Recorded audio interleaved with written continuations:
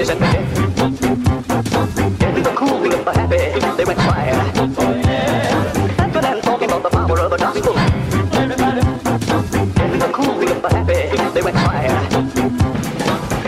Welcome to the You Are Not So Smart podcast. Can you believe it? This is episode 50.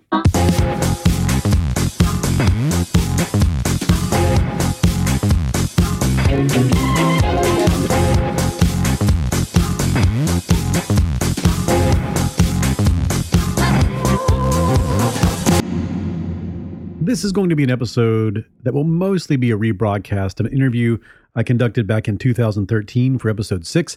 I always thought that my interview with psychologist Elizabeth Dunn about money and whether or not it can buy happiness was a great and interesting interview, but it was all the way back then, and now there are so many more listeners of the show. It's available in so many more places.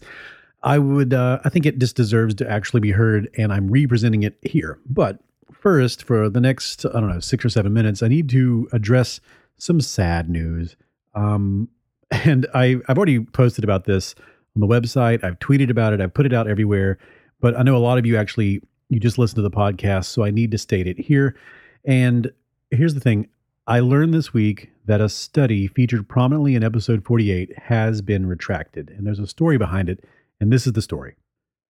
That episode was all about the power of contact, and it talked about the contact hypothesis, which was first put forth by psychologist Gordon Allport. And you may recall that the final segment of that episode dealt with canvassers in California who had changed people's minds concerning same-sex marriage. They flipped people who were opposed over to being in support. And they had done that after 3 years of work on their own, with millions of dollars behind it, thousands of people involved, developing this technique after talking to more than 12,000 strangers on their front doorsteps. And this technique, they'd gotten it down to basically a single 22-minute conversation. And at that point, they brought in some scientists because they wanted academic validation of their work. Now, all of that work is still amazing. It's still likely that they have something incredible to share with the world, but the first research into it now has to be tossed aside. And here's what happened. Donald Green, he's a political scientist at Columbia University. You heard him in the episode talking about how this came about. He decided to retract the study from the journal Science, where it was published, after he discovered his co-author, Michael LaCour, who's a graduate student at UC Berkeley, and he was also in the episode describing his work. LaCour could not produce the survey data on demand, the data that he supposedly used to make the variety of analyses that was detailed in the research. The way the study worked was scientists repeated what the canvassers had done years before in a controlled environment. And by the way, they actually did do that. They did repeat it and record it, and it all seemed to work as expected. But LaCour was supposed to follow those people who had their minds changed using surveys. And he was supposed to follow 9,700 people in all and track them for more than a year. It now appears he did not do any of that, and allegedly also copied and pasted survey data from another study to appear as if he had. Now, LaCour has not made a statement yet. All of this is going to come out in the wash eventually, but Green has made lots of statements. I also spoke with him on the phone, and he told me he was deeply embarrassed by all this, and it seems like he's doing everything he can to set things right. And to me, that's actually a great example of this self-correcting mechanism that gives science its power. This all came to light because science was doing what science does, replication, and replication with an eye on attempting to disconfirm the findings of some original work instead of trying to work to confirm it. And science does this all the time. When something new is discovered, lots of researchers will dogpile on that work and try to pick it apart to make sure it's actually worthy of being added to the evidence that helps us make sense of the world. According to Green, 2 researchers at UCLA were attempting to replicate the original study, but they couldn't seem to get as many people to agree to fill out the survey as had LaCour. And that made them curious as to how he got 12% of the people to take part when they could only get about 4% in the replication. And this led them to investigate deeper, and they eventually discovered that the survey data was most likely lifted from elsewhere. It was very similar to some previous research data and some previous survey data. And when they brought all this to Green's attention, Green told me that he then asked LaCour for the original survey material, and LaCour could not produce it. He said it was accidentally deleted. And then Green asked the software manufacturer that made the software they used for help to prove whether or not it had been deleted. The software people said it looked like it had never been entered at all. And so at this point, Green demanded LaCour retract the study. And when LaCour didn't do it, Green took over and made sure that it was. And now Green is taking interviews and talking to people and trying to set the things straight, trying to explain what's happening to all the people who originally covered the research. And that was a lot of people. If some people have noted, This American Life did a segment at about the same time we did. So actually their episode came out the day after our episode came out, and it was about the same people, same topic, had the same scientists involved, same canvassers. And, we were working on it at about the same time because it had just previously been covered by everyone from the New York Times to BuzzFeed.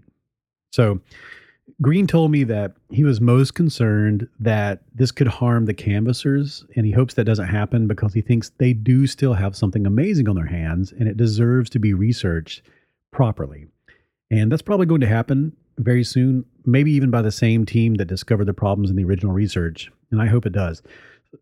So, there you have it. And I hope you take away, I'm trying to take away from this, that this really demonstrates how science works. This happens all the time. A study that seems promising has to be deleted from the record for some reason or another, and better research has to be done to replace it. And even then, when that new research comes out, and if it is vetted and it gets past all the scrutiny that will be involved, it will then be replicated, and studies will attempt to disprove other elements or fill in gaps. And so what happens is no one study ever stands on its own, even if it passes all those tests. And I know in the past, I've been guilty of presenting research in that way sometimes. And I think, now we all work to avoid it. I was counseled by Christopher Chabris and Daniel Simons about how they are often irritated at how studies get presented that way. And that one study proves something about the world or disproves something. And, that never actually does take place. And I try to say that as much as possible now. No one study is the evidence derived from it is indication of the bigger picture until it is added to the collection. In the end, that evidence derived from that one study is just a tiny pebble on a pile that will hopefully one day become a mountain. And even then, that mountain of evidence, when it graduates to be considered a theory, a model of reality that helps us understand the natural world until we have enough information to build an even better model. So that's why science is so powerful. That's why it works, because it's never over. It's always coming into greater and greater focus. And that's the way I'm trying to see this right now, because it deeply saddens me. I really enjoyed putting that episode together. I put a lot of work into it, months of, interviews, and I just really hate that it has to be exploded in this way. And I've chosen to retract it. I've put a retraction statement up at the website. You can read that. It has more detail than I've expressed here. It also has links to the research that led to this discovery. And as far as that episode is concerned, anyone who hears it for the first time going forward, when they download it, the new version has that segment replaced with a statement pretty much reflecting what I've said here. Although, if you are interested in hearing the original version, you can go download that at the website. But anyone hearing it anew, or anyone pulling from iTunes or SoundCloud, will hear a retracted version. Okay, so there's that. It's and here's the thing: I have no idea why this happened. It doesn't make any sense. What was going on? I don't know. I just feel so bad for all the people involved. Their worlds are turned upside down way more than mine, and it's just awful. And I don't understand it. I just don't understand it. So I apologize if this has been a little disjointed or frantic. I still am processing it, and it's just weird. Okay. But it does show that science works. Science will correct itself. Many other schools of thought don't have those mechanisms in place. That's what gives science its power. And we can all learn from that and borrow from it. So we're going to hear from Elizabeth Dunn next, but I think we need to have some sort of palate cleanser in between this long statement and her awesome interview. So you'll hear from her after these messages from our sponsors.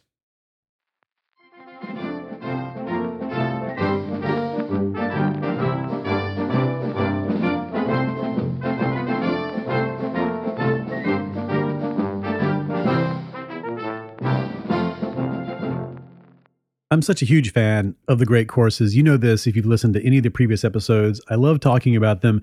I get a chance to watch the course or listen to it before I talk about it, and this one's a really good one. It's The Art of Critical Decision Making, taught by award-winning professor Michael Roberto. And this is a really cool course because it's very prescriptive. It tells you how to do something. It makes you a better person. It helps you level up because he explains how and why framing choices is critical to making great decisions.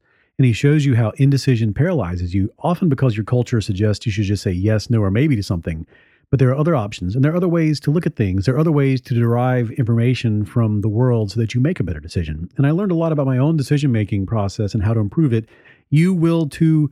And it's not just from this, it's from all the other things they offer. As a lifelong learner, the great courses gives me a way to learn about topics that span 500 subjects. Science, history, philosophy, from top professors, top experts, people like Neil deGrasse Tyson, people you know, people you wish you could take a course from. They offer that. I want you to have this as well. Go to thegreatcourses.com/smart. What will you get?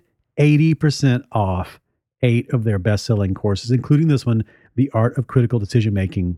This is a limited time. It's only for people listening to this message right now. If it goes away, it goes away for good until the next time we talk about it, and it will be different things. You want this? Get it now. 80% off. Go to thegreatcourses.com/smart. thegreatcourses.com/smart. We have a sponsor here that you're going to it's going to kill you how great this is.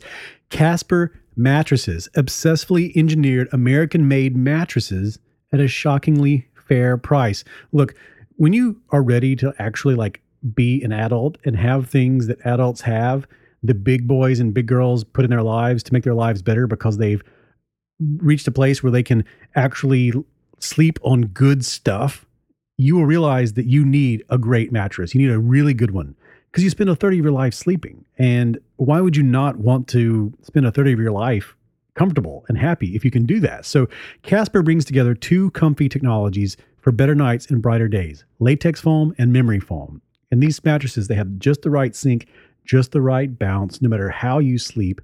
They're pretty neat. They sent me one, and I am sleeping like I've never slept before. It's the best thing ever. And the good news is, if you want to try this out, but you're not sure, they will deliver it straight to your house, straight to your apartment, wherever you live, and you can try it for 100 days. You can sleep on this thing for 100 days to see if you like it. And if you're not happy, they will pick it back up the same way they sent it to you. They've got a risk-free trial and return policy. That's pretty cool.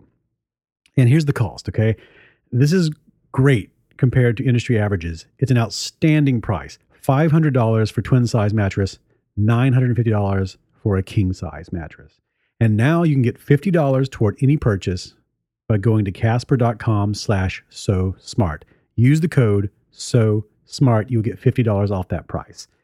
Terms and conditions apply, but go to casper.com/so-smart and use that code SO-SMART to get your $50. I'm gonna go take a nap.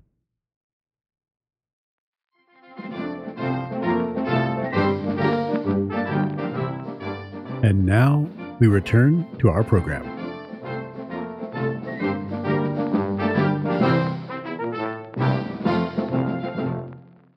You are about to hear a rebroadcast of an interview I did with Elizabeth Dunn back in 2013 in episode 6 of this podcast. Dunn is a psychologist. She wrote a book with co-author Michael Norton called Happy Money.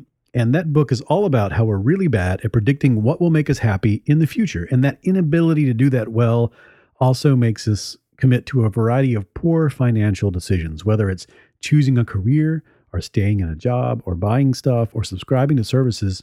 We seem to make predictable and very poor choices in all those regards, and those choices often do not lead us to experience more happiness. In the interview, you will hear all about that, her thoughts on the matter, and her advice as to what we should be doing instead. All right, let's repick her brain.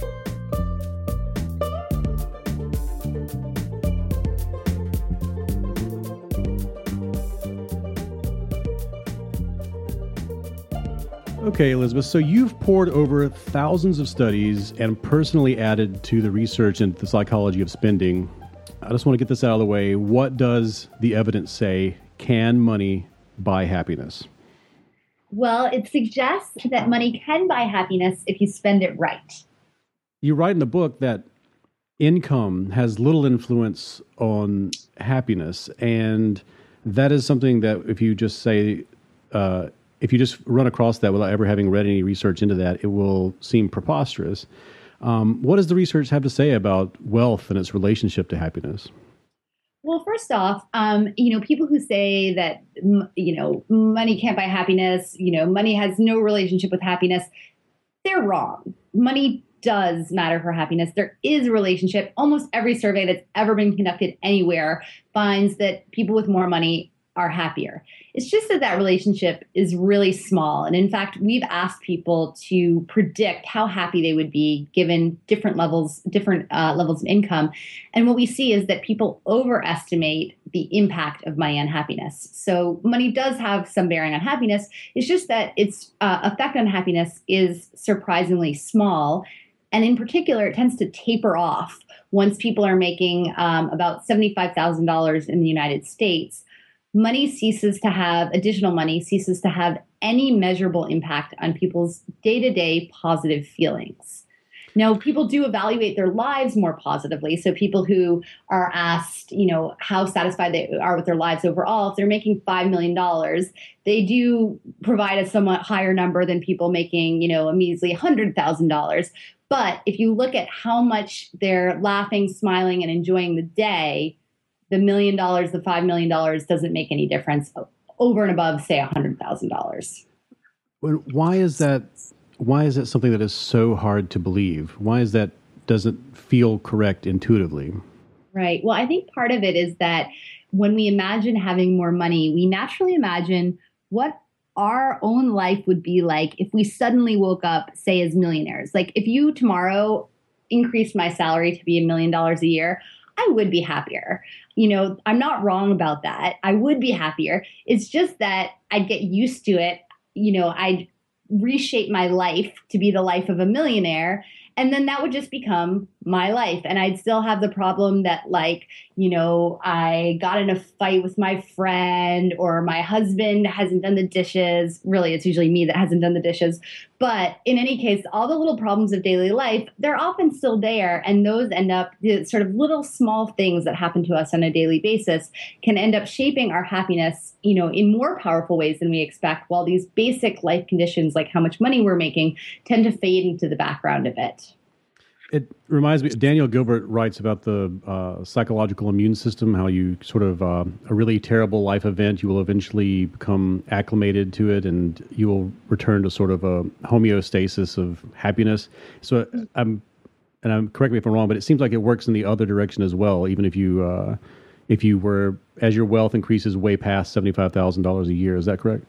It absolutely works in the other direction. And in fact, our capacity to get over negative events and return to our baseline levels of happiness is a wonderful thing. But it turns out that our capacity to get over positive events and return to our baseline level of happiness is actually even stronger. So we can find a few negative events that people don't completely adapt to. We're still looking for a positive event that people don't completely adapt to eventually. So one of the central ideas in your book is that we should shift away from buying things to buying experiences, even if those experiences turn out to be short or even if those experiences kind of turn out to be sort of bad. And that seems weird because things are so tangible and they last and they're around us and we can see the evidence of our purchase, and experiences are ephemeral and they just sort of float away back into memory. Why is it that we should be buying experiences instead of things? Well, for one thing, experiences tend to bring us closer to other people, whereas material things are often enjoyed alone. And it turns out that probably the single most important thing for happiness is our connections with other people. If you think back on the last trip that you went on or the last, special meal that you enjoyed, you probably were with somebody else, most likely someone else that you care about. Whereas, if I buy myself a pair of new shoes or something, I'm going to notice those shoes. I may be surprised by how little other people notice those shoes. And those shoes are not going to bring me closer to the loved ones around me. And Could you speak a little bit about how it doesn't really matter how long the experience lasts, or even if it's like incredibly great, but compared to a thing, it does seem to beat it out for overall happiness? Yeah. So, particularly when we look back on an experience, and looking back on an experience is actually a very valuable source of happiness. Our memories can provide us with sources of happiness even when we're sitting on a crowded subway. When we look back on an experience, the length of that experience has very little bearing on our sort of feelings of happiness that we get from it or our satisfaction with it. What seems to matter perhaps the most is the kind of peak level of happiness. So, for example, I was lucky enough while I was working on this book to go spend a month in Bali, which I recommend as a place to go write a book. Nice. But we were really excited that we got to spend a whole month there. But I think, the length of that trip meant that a lot of the days kind of blurred together. But when I look back on the trip, what really matters to me are those sort of like peak experiences, some of the very best things that I did. The length of the trip, doesn't really make a big difference to me when I look back and think about the sort of happiness that it gave me. So I want to read you a review on Amazon that completely misses the point of your entire book. And I'm not sure this person read your book, but they definitely wanted to comment on it. This is your only 1-star review, and I would like to hear your rebuttal. Okay, this is fantastic, and I kind of imagine this is the guy from American Psycho when I'm reading this. I live in a comfortable 4,000 square feet house and drive a Porsche. I do enjoy every moment in my house and in my car. I am happier with material things than buying experiences, and for me, living in a comfortable home is much better than traveling and more fun. I disagree with the author's premise that experiences make you happier than material things. Elizabeth Dunn, your rebuttal. Okay. Well, first off, I would just be a little humble here and say that we probably deserve the occasional 1-star review because our advice is not going to work for everybody. Certainly people vary in terms of, what pleases them. And I don't think as scientists, we should get too overconfident in our own research. Now, that said, if you look across most people, on average, they do tend to get more happiness from buying experiences than from buying material things. The problem with being any one person is that you don't necessarily get to do an experiment on yourself. So what I would like to do, if I could take my 1-star reviewer and turn him into my own experiment, would be to sell his Porsche, perhaps sell his home, move him into a more basic house and with a more basic car, see how his happiness does. My guess is that it actually might go down a little bit initially, but perhaps wouldn't plummet. And then I'd like to take that money from those sales and see what I could do with it to perhaps make him happier than he was before. And in particular, I would think about perhaps buying him some experiences, maybe putting him on a plane for a bit, maybe somewhere without internet access, and giving him a chance to try out this principle, because I think it's very hard actually for us to figure out what would maximize our happiness, because we don't necessarily get to explore, every road not traveled, to go back in time and, divide ourselves and see how happy we would have been had we used our money in some fundamentally different way. Now, we as scientists have this rare privilege that we do get to do experiments, and we can study a whole bunch of people and try to sort of extract these regularities that are very hard for people to see when they just examine their own individual experience. That was excellent. And I will say that almost all of your reviews are 5-star reviews. That was, I didn't mean to spring that on you in any weird way. No, it's fun. I love it. That's great. That segues great into, you have a section of the book about buying treats, and you spend a lot of time talking about Sarah Silverman's mantra, and I love this section of the book, and it speaks directly to what this commenter was saying on Amazon. He said, because you say that buying houses and nice cars and expensive televisions really don't bring the happiness we expect them to. Could you explain why we tend to buy the things those sort of things, even though those are the things that do not provide the happiness we expect?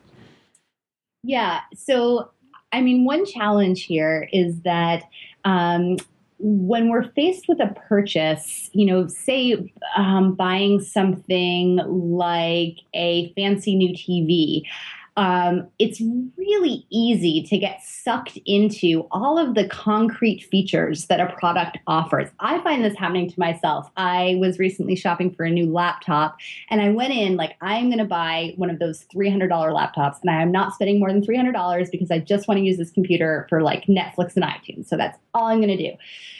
And this 16-year-old salesman, like, almost talked me into buying a computer that was twice as much. And it's because he showed me, wow, gosh, for just a little more money, I can get this many more gigs and this much more RAM. And that appeals to our desire to kind of compare products, to see the quantitative differences between features that really do stand out when we compare products side by side. But that can kind of lead us to end up spending all our money on stuff that might not make a big difference for our happiness. And when you compare in the store, you're comparing things back and forth. But when it goes in your home, it just becomes the thing. If you're comparing between two beds, and you can go back and forth between this one is this good, this one has these features, this one costs this much. But once it's in your house, you don't think about all the other beds in the world anymore. Exactly. I mean, for me, the most perhaps painful example is hardwood floors. When we moved into our condo, it was like the flooring was basically this incredibly ugly pink carpet with like, I think, stains and like smoke and embedded in it. So we had to tear it out. That was kind of a given. But then when it came time to replace it with hardwood floors, my husband and I became obsessed with comparing hardwood floors. Like, I can't tell you the number of hours we spent in hardwood floor showrooms, which is just not where you should be spending your Saturday. But I to this day can walk into a house and instantly recognize is this, maple or walnut or bamboo or whatever. And it just, and then you become more obsessed. Like, you notice the different stains on the maple and so forth. But for me, and so we spent a ridiculous amount of time picking out our hardwood floor. We got sucked into like buying the hardest hardwood that we could get, blah, blah, blah.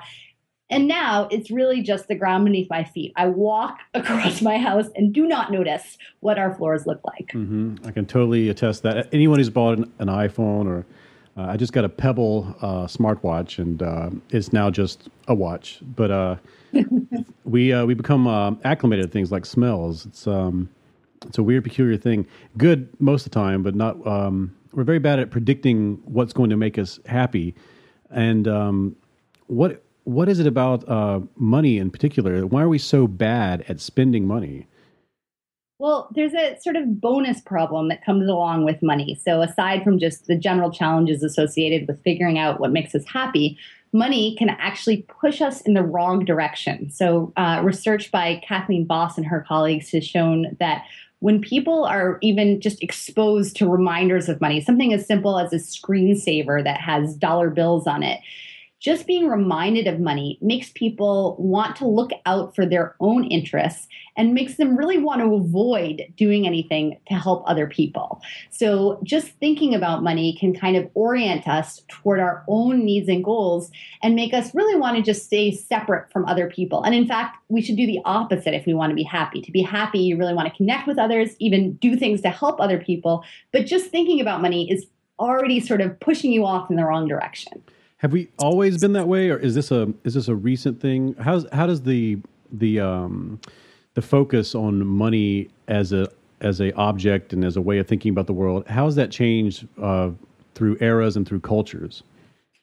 It's a great question. Unfortunately, people haven't had necessarily the research tools or asked the research question for more than about 5 years. So this research is quite new. So it's hard to know, if this idea was there, if the effects of being exposed to money would have been the same, say, 500 years ago. I mean, the associations that people had with money are bound to differ across time and in different cultures.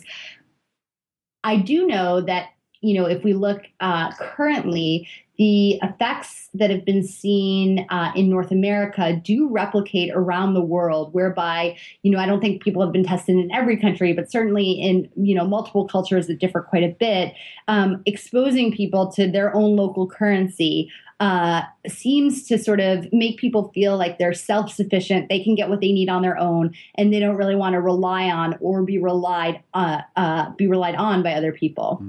Okay, so in the section on buying treats, you focus on the idea that boredom is a relationship killer, and that novelty, along with absence, can actually make the heart grow fonder. Could you expand on that a little bit? Sure, yeah. So novelty is something that really excites our emotions, unleashes our potential for happiness. And, one of the problems with long-term relationships is that the person who was once like our new exciting first date becomes our spouse. And then, as wonderful as that person might be, they're no longer offering us that little thrill of novelty. But luckily, it turns out that you can kind of inject that novelty back into a relationship. And in fact, doing something as simple as completing like a wacky obstacle course with your partner can give you this feeling that your relationship is novel and exciting again. So just sort of doing something novel and exciting with your partner can make you feel like that person is actually new and exciting. And how does that translate into advice that you would give on how to spend our money, how to purchase things better? Yeah. So one thing that I think about with my husband is that, it's worthwhile to spend money on something that's like really new and exciting that we could do together. So I'm going to hope that he doesn't listen to this podcast, because if he does, it's going to ruin the surprise.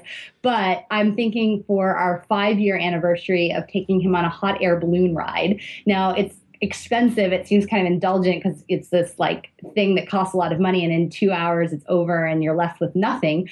But I think you are left with something important, and that's this feeling that your relationship is exciting. And doing these kinds of like unexpected, novel, exciting things together can make that lasting difference. But those new exciting things often cost money, and I would argue that it's probably actually money well spent. And that seems to be a theme throughout your book, is that oftentimes we think things are going to be indulgent, and that there's some sort of guilt that we'll associate with the thing that we're going to spend a lot of money on. But in retrospect, it always seems like money well spent if it's an experience. Yeah, people just seem a little less susceptible to experiencing guilt from splurging on an experience than they think they would. So, often the pleasure of doing something really fun, like going for a spa day or going out to dinner for no reason, can actually kind of overwhelm the guilt that we expected to experience.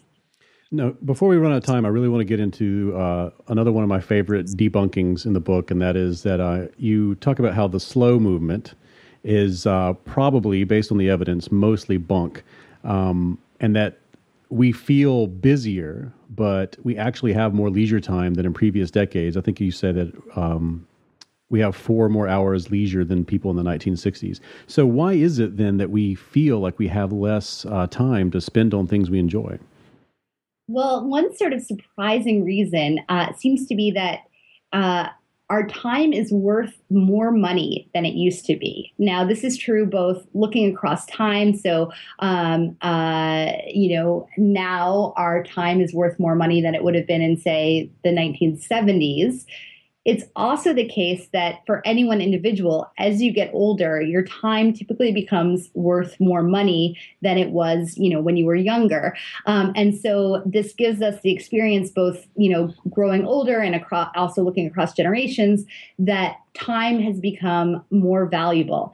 Now, when something is valuable, we tend to perceive that it's scarce. Scarcity and value are linked tightly in our minds. And so just, knowing that your time is valuable can actually make it seem scarce. And so that can leave us with the impression, because time is so valuable, it can leave us with the impression that we're pressed for time, that we have less time than we once did.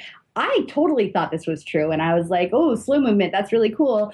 And then I started looking at the research and realizing, wow, actually, the basic assumption that movement is based on, that like we're busier than we used to be, really turns out to be false. And it's so bizarre because I feel that every day. Like there's in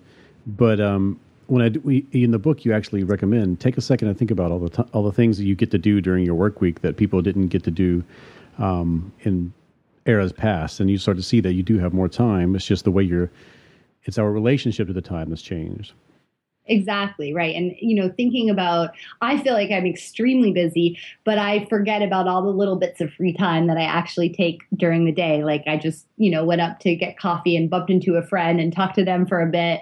And, all these little pieces that we build into our day, we may sort of forget about when we're just thinking about how rushed we all are. And you straight up in the book bust this notion that time is money. Why is that bad advice?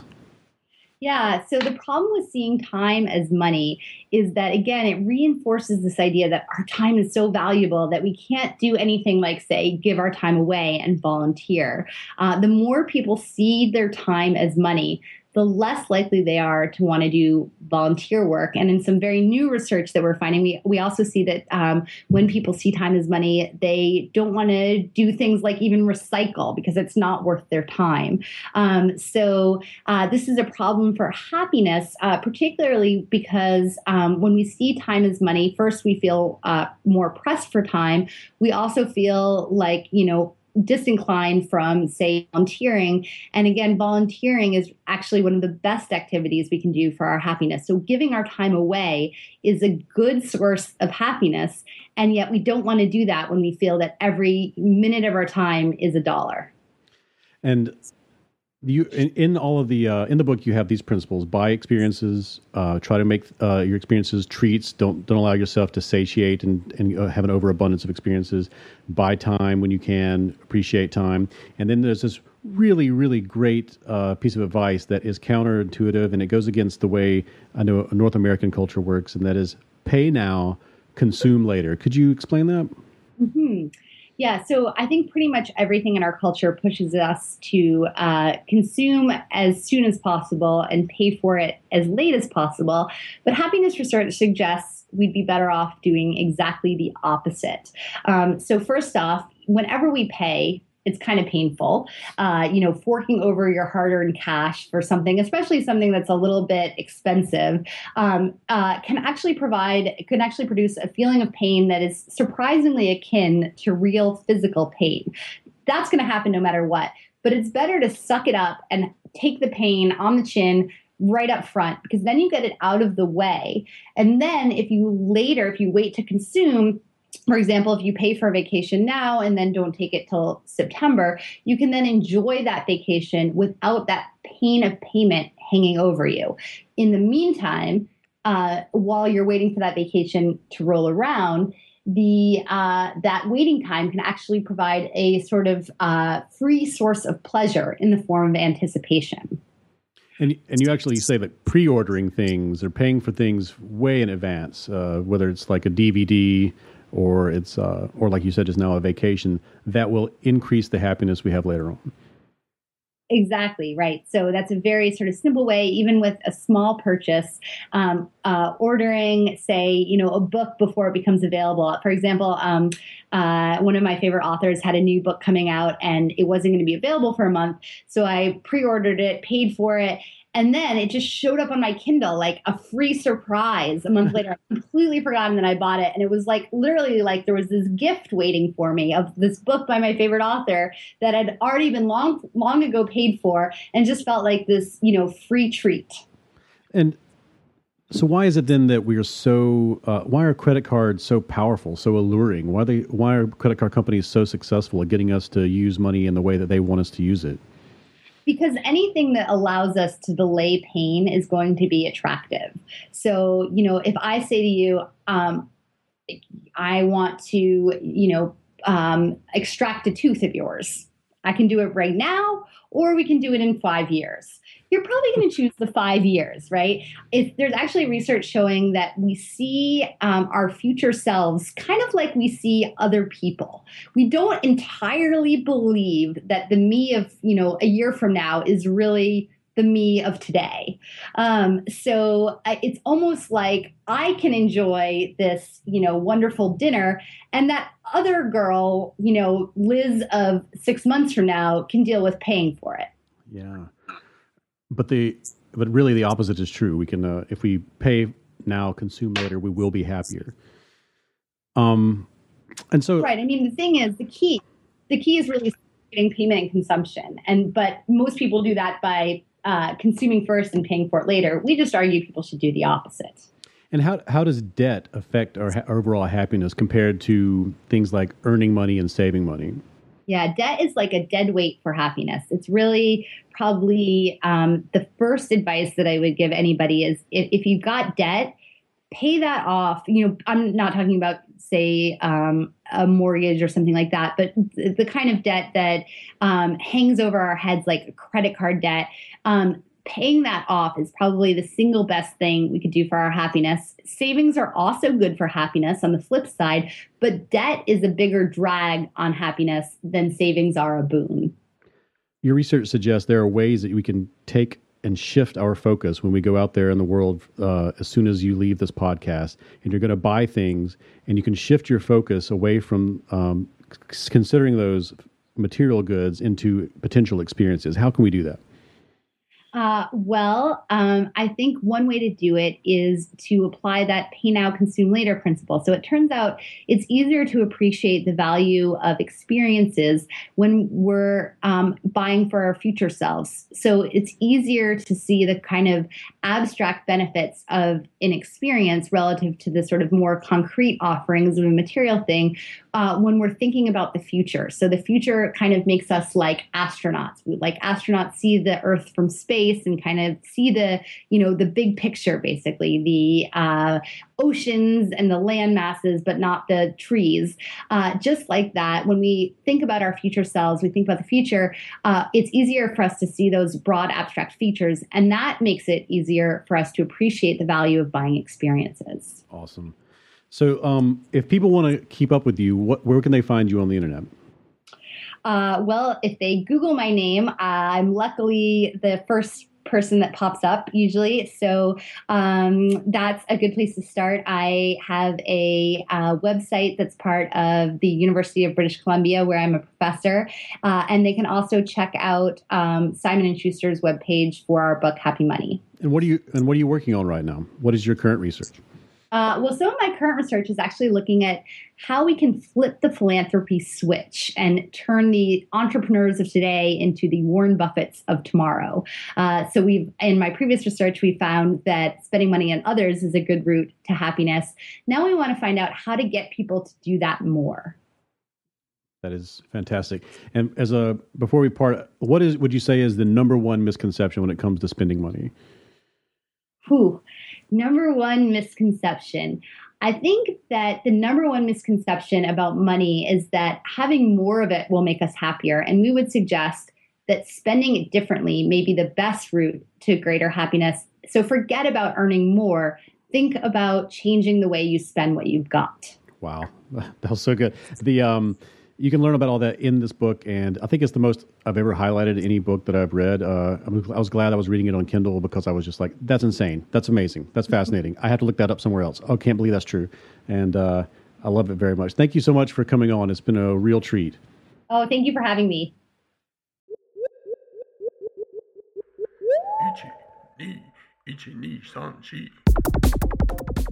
That is it for this episode of the You Are Not So Smart podcast. Head to boingboing.net for more great podcasts like this one. And head to youarenotsosmart.com, SoundCloud, Stitcher, or iTunes to listen to any or all of the previous episodes of this show. You can find links to everything I talked about today at youarenotsosmart.com. And you can go there to learn more about both of my books and all the other cool stuff you can do, merchandise, cookies, all sorts of cool things. If you would like to send a cookie recipe to David at youarenotsosmart.com, please do that. And then if I bake your cookie and I eat it on the air, I will send you a signed copy of one of those books. Follow You Are Not So Smart on Facebook, or on Twitter, or on Google+, as long as that lasts. And on Twitter, it's @NotSmartBlog, and I am @David McRaney. The opening music is Clash by Caravan Palace, and the music beds are by Drew Garraway and Banjo Apocalypse.